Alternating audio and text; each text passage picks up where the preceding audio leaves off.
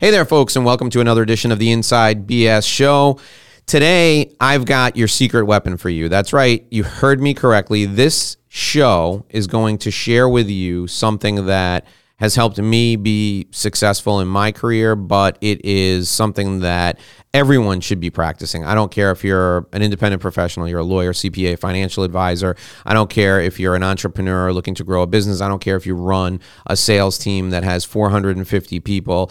It doesn't matter if you're just an individual sales executive trying to meet your quota or trying to blow your goal away. What we're talking about today is critical to your success because we're talking about empathy. Now, I know what you're thinking.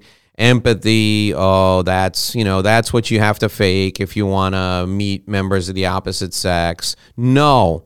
Empathy has to be genuine, and my guest today is going to share with us not only why it works, but how it works and how you can improve your empathy edge. In fact, she wrote the book. The book is titled The Empathy Edge: Harnessing the Value of Compassion as an Engine for Success. My guest is Maria Ross, and she believes that cash flow, creativity, and compassion are not mutually exclusive. As the founder of Red Slice, she advises entrepreneurs and fast-growing businesses on building irresistible brand stories that connect with customers and accelerate growth. The book that I just mentioned, The Empathy Edge, Harnessing the Value of Compassion as an Engine for Success, explores empathy as a competitive business advantage, and it was named by Forbes as a top 11 book redefining leadership. Maria is also the author of Branding Basics for Small Businesses and The Juicy Guides for Entrepreneurs. She understands the power of empathy on brand and personal levels.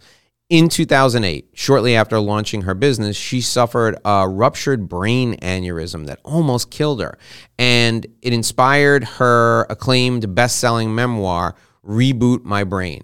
Maria has spoken to audiences ranging from the New York Times to BlogHer to Salesforce. She hosts the Empathy Edge podcast and has appeared in numerous media outlets, including MSNBC, ABC News, Forbes.com, and Entrepreneur. She writes for many outlets, including columns on Entrepreneur.com and Huffington Post. She lives in San Francisco in the Bay Area with her husband, her young son, and her precious mutt, who I believe happens to be a lab. Please join me in welcoming Maria Ross to the Inside BS Show. You know, if you can't remember the name of your own show, you got big problems, Maria. Indeed. All right, so let's get one thing straight. You have a lab. How old is the lab? What's the lab's name? He's definitely a black lab mix. Okay. We don't know what he's mixed with, but he's on the small side, which is like the perfect size lab. He's like a mini lab.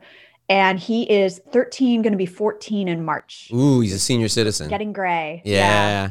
And how many pounds does he weigh? Just curious. He's about 40 pounds. He's like 40's the perfect size dog. Yeah. So I get it. I love, so we got dogs. My family got 2 dogs during the pandemic. We got American Bulldogs. One of them, interestingly enough, their brothers are from the same litter, but apparently they had different fathers or grandfathers. One of them has a little lab in him, and he is less serious, far more playful, and always getting into some kind of mischief. So of course. we love dogs, and I found that I have a new kinship with dog people. So welcome to the show as a fellow dog person. As a dog mom. Let's talk about first of all, let's talk about how empathy became your focus. Take us through your story first. I mean, the brain aneurysm, that's really serious. You can't get much more serious than that. Explain what happened there, and then take us through how you came to becoming an expert on empathy. Yeah, so I've been in marketing and consulting and branding my entire career. I originally worked with a management consulting firm and then went back to my love of marketing. For large companies, small companies, I did a stint at an advertising agency, and then began work in technology marketing, both in the .com era, as well as in just B2B marketing. And then I launched my own brand consultancy in 2008, Red Slice. And so now I work with entrepreneurs, I work with fast growth companies on building a brand story that stands out, that connects with the right people, and also accelerates sales, as you talked about. And empathy is a huge part of marketing success. That is exactly what the best marketers are able to do, is be empathetic toward their customers. Who are they? What are their lives like? What do they value? What do they fear? And being able to offer products and services that meet their needs. You can't do that without empathy. And we can see bad marketing around us that tries to do it without empathy, right? So empathy has always been a strong theme, even though I never called it that when I was working with executives and working with teams. And around 2016, there was a lot going on in our world and a lot going on, some really bad behaviors of leadership.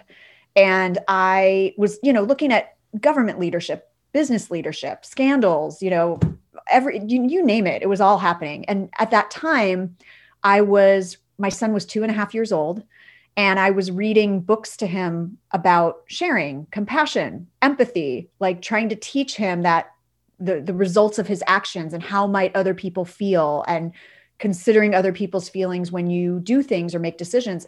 And it was a really hard time, because I was like, why bother if all we see around us are successful leaders that don't subscribe to that theory?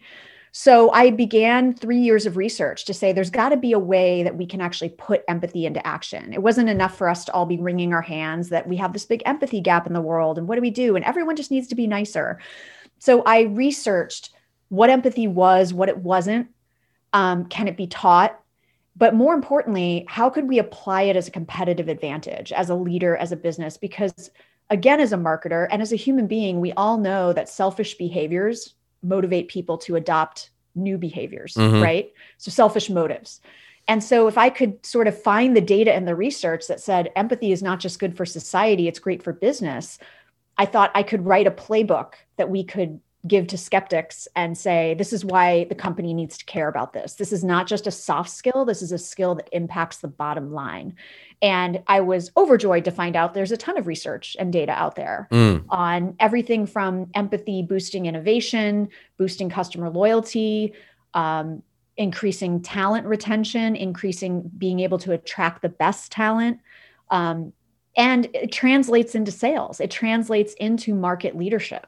So that is sort of what led me into the book. And now, again, even with my brand work, empathy has always been a part of that. And now it's really getting people to create customer-centered and also employee-centered businesses, because brand is not just about the external marketing, it's about the internal culture as well. You have to live a brand from the inside out. So long story short, that's how that happened. But to your question about the brain aneurysm, when that happened in the beginning of my business, I learned a powerful lesson during that experience, because I had an amazing experience at the hospital where I was being cared for. And later learned that it was empathy by design. It wasn't just that I just had lucked into some really nice, compassionate, empathetic caregivers and, nurses and surgeons. There's actually a business case for why hospitals adopt patient and family-centered care. And it goes back to, again, those selfish motives: higher profits, lower costs. Yeah. So there's definitely a business reason to be looking at this. Now, again, you want to adopt it, like you said, in a genuine way. But companies that do so, especially the pandemic, we're seeing that they're winning right now. Yeah. No, I that's 100% true. Tell me a little bit about the reception you get when you walk into the CEO's office and you say, listen, here's what we need to do. We need to take your HR folks. We need to take your sales team. We need to take everybody at this level of management and above through empathy training. What is the reaction when you talk about that with senior leadership in some companies? Well, I don't offer empathy training per se as my client engagements, but I do get, it's funny that you say that. My whole brand process revolves around a cross-functional leadership team, not just the marketing team. So I do have to get the HR people, the product people, the sales people in the room and get them to not only be empathetic with each other in terms of their perspective of how they view the customer and the product or service, but get them to then think about their specific role and how it impacts the customer. So I'm stealthily guiding them to think about empathy. We're talking about who our ideal clients or customers are, and not just who they are in terms of title and, role in the company, but who are they as people? Yeah. And often, as humans, we buy based on emotion and logic, whether you sell B2B or not, it doesn't matter. Right. So even if you're spending your company's money, there's an emotional reason that you make buying decisions. And so I try to open the eyes of the teams that I'm working with to say, we need a story that connects with the emotion. It has to be a genuine story. It can't be manufactured because people will see through that veneer very easily. But why are you guys here? You could have chosen to work anywhere else. Why are you working here? What is it that gets you here in the morning? What is it that you do for your customers beyond just sell them software or sell them widgets or whatever? And I cultivate and I ignite those conversations with a cross-functional team. So they're getting empathy training, but it's kind of like hidden. It's like giving my son vegetables with ketchup on it. Right. Right. Kind of like, oh, and then they see the power of it when they see the results of the story and how they can stand out in the market by just elevating the truth of what's already there, but not stopping at talking about features and functions, but really trying to emotionally connect with people. One of the questions that I have everybody ask when they're going through the sales process, regardless of the business that they're in, twofold, right? What's the outcome you're hoping to achieve, and then why is this important to you personally? And it strikes me that question, I've had people asking it. I've asked it myself in a sales setting for years and years and years. But it strikes me that question is. It's empathetic in nature, and it sets the groundwork for, hey, I care about you as a person, because that I teach that as like the magic sales question, right? And now I realize not only after reading the book, after talking to you and having put all of this in context, that's what that's doing. It's showing the other person that I care. It's empathetic. So anybody who thinks these are soft skills, think again. This is your secret weapon. And before we started, recording this, I mentioned Chris Voss to you. Chris Voss is a longtime FBI negotiator. Now he runs his own negotiating company, the Black Swan Group. And the foundation of his negotiating principles, which have beaten Harvard-trained negotiators in a business setting and gotten hostages out alive countless times. The foundation of it is what he calls tactical empathy. So talk about genuine empathy versus trying to appear empathetic, and why the second one is very dangerous. Well, before I dive into that, I just want to give you one little nugget and give the listeners a little nugget that empathy is actually the number one trait of successful salespeople. Interesting, yeah. And now it is also combined with high ambition. So you can't just empathize your way into making your sales numbers or, crushing your goals.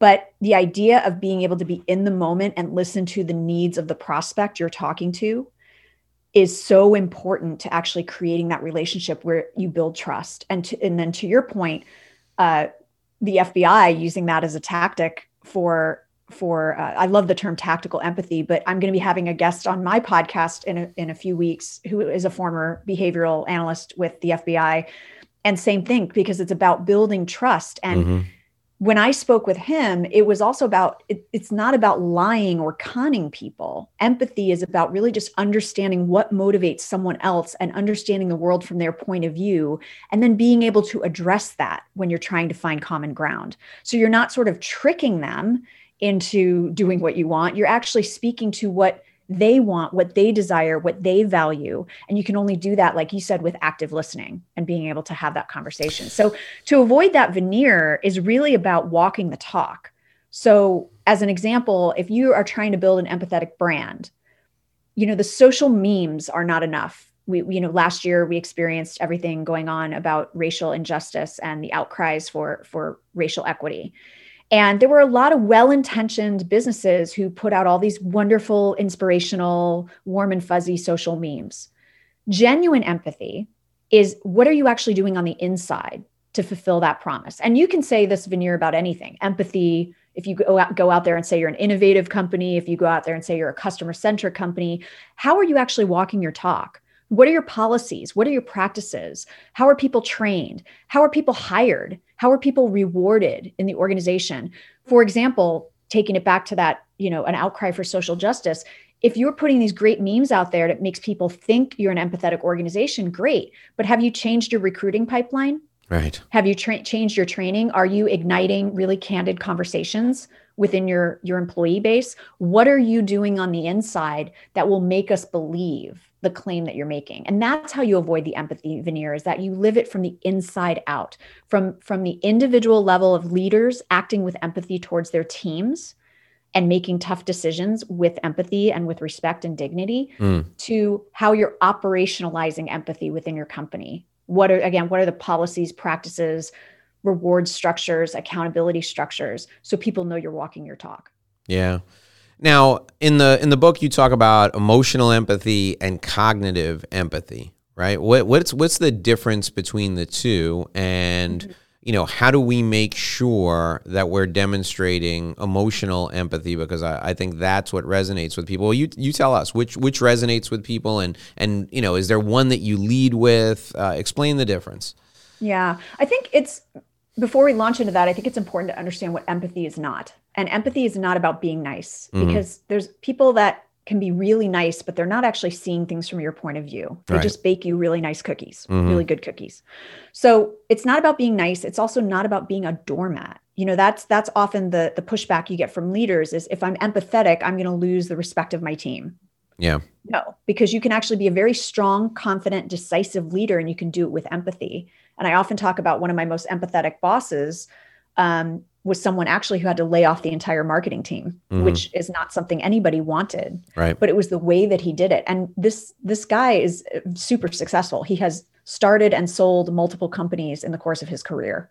So, it's not about being nice. It's not about being a doormat. It's not even about agreeing with someone. It's just being able to see their point of view and then use that information to make a decision, which, when you do that, it's often perceived as a compassionate act, even again, if it's a tough business decision. But emotional empathy is more like what we think of, which is where the pushback comes in leadership circles. We think of that like, I'm literally feeling what you're feeling. I'm, sitting on the floor crying with my employees in a corner, right? It is when you can actually feel what someone else is feeling, whether you have experienced that yourself or whether it's bringing up something for you that's a similar experience, and you're like, you can really feel the feelings. You start to cry, you start to shake, you start to, whatever, you start to get angry for someone. But cognitive empathy is the part that actually resonates more with business people, because it's about seeing things from another person's perspective. I don't necessarily have to feel what you feel, but I can ask questions and actively listen and be present and at least understand your context and understand how you got there. That is cognitive empathy. I can imagine what it might be like. I can never know what it'd be like to be you and experience what you've experienced. We've all heard stories of, war refugees or, people who've been in abusive relationships, and maybe we've never had that experience, but we can cognitively think, wow, what must it be like when they see these images or they hear these things, or, oh, this explains why that person got really upset in the meeting, because now I understand their context. Again, I don't have to agree, but I can understand their point of view. So cognitive empathy is more about perspective taking and information gathering. And that actually seems to resonate more with leaders, because they're like, okay, I can do that at work. But often, again, the sneaky Trojan horse is that the more that you do that, the more you build that muscle of adopting another person's point of view, the more emotionally connected you get to them, and the more trust you build between the two. Yeah, I don't want people to come away from this with with the thought process that, listen, in a business setting, you only have to worry about cognitive empathy, because here's the thing. If you're making a pitch, or if you're just giving a speech to an audience, the first 2 or 3 minutes, you have to make that emotional connection at a visceral level. So if you don't have a profound understanding for the audience and what motivates them and what makes them tick, it's not going to go the way you want it to go. So you need both sides of the coin. You can't just pick one or the other. Right. And just, I think the difference is you don't have to be feeling what they're feeling. Right. You just have to acknowledge the emotion and understand where the emotion is coming from. So, you can speak to groups that you might know nothing about their lives. I spoke to a group several years ago that was a group of veterinarians. Mm-hmm. And I don't know their lives. I don't know what they deal with on a daily basis. I did as much research as I could, but I can't understand that emotion. I can imagine what that emotion is, and you can build that into your talk or build that into your pitch, but you don't necessarily have to be feeling the thing that they're feeling. It only requires you to acknowledge it and understand it's there and act accordingly. Yeah. Yeah, no, it's interesting. As somebody who worked at a big consulting firm, there has to be an element of empathy that was taught to you at the outset of the training, because I think back to the days when I was at a big ticket consulting firm, and when we onboarded people who were new consultants, one of the first things you have to do is you do some sort of diagnostic, like a strategic review or some type of review of the business and what's going on in the business. And businesses are made up of people. So in order to have the intellectual curiosity to get to the root of the problem, empathy is essential. And I remember thinking to myself, there were some of our most brilliant people, some of our senior scientists who were fantastic once the engagement got rolling, but they were terrible at the upfront diagnostic part because they didn't have the ability to get into the other person's world and see things from their perspective. Talk about how we strengthen that skill set. How can people, if they want to be better at understanding what people are going through and what makes them tick, how can we strengthen that? I think the good news is that you can strengthen it. I think a lot of times there's people that cop out by saying, well, I'm just not naturally empathetic, right? So this doesn't apply to me. And that's actually, per your show title, that's BS. Because humans are hardwired for empathy. It's how our species has survived. Now, yes, are there exceptions to that? Sociopaths, maybe, there's severely autistic children that have trouble accessing their empathy. But even psychologists and therapists are able to work with severely autistic children to help them get in touch with their empathy and strengthen it. So it's possible for all of us, but it is, what it is it's like a muscle. And so we all understand the analogy of going to the gym. And the first day you go to the gym, if you haven't worked out in a while, it's painful. It feels forced. It doesn't feel natural. It's hard work. You don't want to do it. But the more you go back, the more you build up the muscle and you build up that muscle memory. So for many of us, empathy may have just atrophied over the years. Maybe it was our upbringing. Maybe it was, sort of tamped down in a work environment where empathy wasn't acknowledged or rewarded or modeled. There's a variety of reasons, but the good news is the muscle's still there. Just like you still have abs, right? You could, if you did enough crunches, you'd see them, right? Yeah. So I think some of the things, when you tell people like, here's some habits you can practice, they think, well, that seems like that's going to be really fake or forced. But it's okay. Again, it's going to the gym, right? So the first one to start with is to practice presence. And that might sound really woo-woo to some people, but it's about being in the moment and being able to get rid of the gunk in your own head to focus on the person in front of you. So if you go into a meeting, potentially a contentious meeting, and you are so full of your own anger, insecurity, like this is my own agenda, this is what I want to push, and you've got all this stuff swimming in your head, there's no room in there for you to actually take an empathetic point of view and actively listen. You're going to go in like headbutting automatically. So you have to get yourself present, and whatever that means to you, whatever you need to be grounded. So the hamster wheel's not going crazy in your head. For some people that is, meditation and yoga, but it doesn't have to be that. It could be you start your day with a cup of coffee without any screens for 10 minutes. All mindfulness experts say 5 or 10 minutes just to get some presence and get grounded. It's also, deep breathing helps. The second thing is you mentioned it earlier, this idea of curiosity. And curiosity is the number one trait of empathetic people. So instead of going in with your own agenda, especially when you're disagreeing with somebody, ask questions, try to get to know their context. So this is something I have had to work on actively over the years. And now I've done it so much, I kind of do it automatically. So I try to take a step back and go, well, Dave, why do you think that? Walk me through where you got to that assumption. Walk me through why you think that's the definition of success. Like, tell me, the magic phrase is tell me more. Whenever you're in a situation where you're having a disagreement or you're trying to understand somebody better, tell me more. Tell me more about that. That will help people, number one, keep talking and get them engaged, and they'll tell you their point of view. But then the flip side of that is kind of the next tip. You have to actively listen to the answer. And that means, really understanding, really being, that's why the presence comes in, really being present to what they're saying. Practice. I always talk about silencing my inner voice, because there's the things of, I'm listening to what you're saying, but I'm thinking about what I want to say in response. Sure. Right?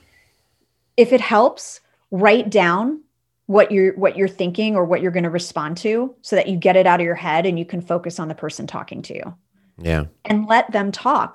Actively listen. Repeat back. Okay, so what I hear you saying is X. That's another key phrase you can use. And then they can say, no, that's not what I said at all. What I said was this. And you can work it out and really understand where someone's coming from. And then the third thing is to really explore with your own imagination. So a great way to build up your own empathy. And it's going to sound, to me, it sounds fun because I do acting in my spare time, but books, music, theater, film, documentaries. Read and learn and experience things about people who are not like you, for the sole purpose of putting yourself in a position where you go, I wonder what it would be like to be that person. I wonder what it'd be like to survive a war as a child. I wonder what it would be like to grow up as a Black man in America. I wonder what it would be like to be a child of divorce. Whatever the situation, consume those things so that you can, again, get into the practice of thinking about what things are like for someone else. And the arts, whether it's music or theater or film or documentary, are a great exercise in empathy, because you're literally pulling up a chair and you're witnessing someone else's life. And to be able to do that and to keep that curiosity about what someone else's life is like, you will carry that into your work with you as you work with people of diverse backgrounds and experiences. Yeah, those are great strategies. Thanks for sharing them with us. One of the things that I want to highlight that you mentioned there is so important, and it's missing from a lot of people's approach, whether it be in sales or in leadership. That's being present. Being, we have a phrase, if you've ever done stand-up comedy or even improvisational theater, there's a phrase, be in the room. And what that means is be present, alert, and aware of everything that's around you, and be focused on what you're doing. And I'm a huge advocate of not multitasking, because I find that whenever I multitask, I'm not focused on whatever the most important thing is. Just like you shouldn't text and drive, right? You shouldn't have a conversation and be checking your email. You shouldn't have a conversation and be sending a text message on your phone. Well, when you're with a client, you have to be in the room. You have to be focused on what the client is saying, but more importantly, what's behind the words and where the words are coming from, and your thoughts about meditation helping you be in the room. That's where I meditate, and that's where I first learned about meditation was let's face it, I did stand up as a way to improve my public speaking. I didn't do it because I thought I was going to be the next Kevin Hart. Far from it. Right. And I remember, hanging around with the other people, the other comics, and hearing them talk about how, in order to stay focused, they practiced, and there are all different types of meditation, and who had a favorite type. And I thought to myself, well, if it can help these people go up and do what is the hardest thing that I've had to experience in my professional career, maybe it can help me. And it stuck. I mean, the stand-up, I had little kids, so the stand-up didn't stick because it was too many late nights. But the being in the moment, the being present stuck with me, and it's been extremely helpful. It's amazing how I can be in a room with two other people, part of my team. We can go to a meeting, and it's like I hear things they didn't hear, and they're like, what meeting were you in? And the thing is, you were on the computer. You were trying to make sure we had the next slide ready to go. You weren't listening, and I understand that was your role in this. And this is so important that it makes all the difference in the world. It could be the difference between getting a big client or starting a relationship that will lead to very high lifetime value in the long term. And also, to your point, not just about even listening to their words, but, what is it? 85% of what we communicate is nonverbal. Right. And, I know we're not all in the same room together a lot right now, but, that's why Zoom is wonderful, or whatever, video conferencing opportunity you have. And I feel like what's happened in this pandemic, which is kind of interesting, is that because people are forced to do video conference calls, they have to be in front of the computer. They have to be there. They can't be sort of like doing stuff on their computer while they're on a video call. Right. Like, I found that the attention span is a little bit more focused right now, because you kind of have to do your thing. You can't be doing a lot of other things. You can't be jumping up, or people can't be interrupting you coming into the room. And I mean, they can, obviously we've got dogs and kids and whatever, but for the most part, people on video calls are on the video call. Yeah. Like, it magnifies everything. And if I was sitting here, with you on my phone right now, like, there's a whole screen on me right now. Right. So, I just feel like it's, versus when I've gone to meetings in an office where someone is like, their attention drifts, and they're, then they pull out the phone and like, oh, there's, 6 other people in the room. No one's going to see me checking my phone or, futzing around with my computer. Sure. But yeah, I mean, and to your point, like that's the thing, is that presence can be practiced in whatever way works for you. That's, again, another thing that mindfulness experts talk about. It's if it's a jog for you, go for a jog. If it's having a meeting while you're walking, there's a lot of people that stay a little bit more present when they're walking, and the pandemic has afforded opportunities for that. Like I said, even just that cup of coffee with no screen time. Yeah. Whatever it is, the deep breathing, it doesn't have to be like 9 weeks at an ashram in India. It can be whatever you need it to be to silence the chaos in your head. Talk about how empathy helps with 2 things specifically: decisiveness and curiosity. How does empathy help with both of those things? Well, it's interesting because I think curiosity leads to empathy. So, but I think empathy, the more you practice that, the more curious you get, the more that it kind of leads you down these pathways and can uncover these conversations and these discussions that might not have been uncovered had you not asked the follow-up question, had you not said, tell me more, tell me more. So I think it's kind of a very symbiotic relationship between curiosity and empathy, and that it feeds each other. With decisiveness, I came across some of this in the research, and I can't remember the exact quote around it that I found in the research, but it talked about the fact that empathetic leaders are actually more decisive, because if you're able to learn how to see things from other points of view and assess those other points of view very quickly, and then be able to use that to make decisions, you're not wasting a lot of time getting influenced by the next person you talk to, the next person you talk to. If you're taking an empathetic approach from the start, before you make the decision, you're actually soliciting feedback. So then you can synthesize all that feedback and go, based on all that feedback, I'm making this decision, and I can feel confident about this decision. So when I interviewed several very high-performing leaders who I would classify as empathetic, they said, decisions for me are not a problem. I mean, there are tough decisions I have to make, but being indecisive in and of itself is not empathetic, because you leave people hanging. They're unsure, they're scared, they don't know what's coming, they don't know, where to go or what to do. And so if you're indecisive, if you're in that frozen moment, it could be because, again, you're not getting out of your own head enough. You're not soliciting enough feedback to feel confident in a decision. But many of the most empathetic leaders are very, very decisive as a result of it. Yeah. Now let's zoom out a little bit. Talk about brands. How do you incorporate this this trait, this characteristic, this quality that seems personal, very personal? Mm-hmm. How do you incorporate that into a brand as a whole? Is it as simple as like Nordstrom's taking back the tires that they didn't sell? I mean, how do you have an empathetic brand? Yeah, I mean, that's one way. I call that operationalizing empathy. So if you're seeing things from your customer's point of view, what are your policies and practices? And are you doing an audit of them so that you're removing the friction for people and you're removing the pain, right? So you can operationalize empathy like my hospital did when I was in the hospital with my brain injury. Mm. But I also think something you said earlier was spot on, which is a company and a brand are merely a collection of people. Mm-hmm. And when I spoke to Jay Baer, the marketing expert on my podcast, he reiterated this, that like, I don't know if a brand can be empathetic per se, but you can bring a group of empathetic people together and you can have people act with empathy, thus giving the reputation to the company of being empathetic, because your brand perception is based on the one person you talk to from that company, right? Whether it's a 10,000 person company or a 10-person company, your brand is made or broken by the interaction of one person to a customer. And so if you are hiring the right people, if you are all aligned on mission, that's actually a really important part of being an empathetic brand does everybody know which way we're rowing? Does everyone know why they're here?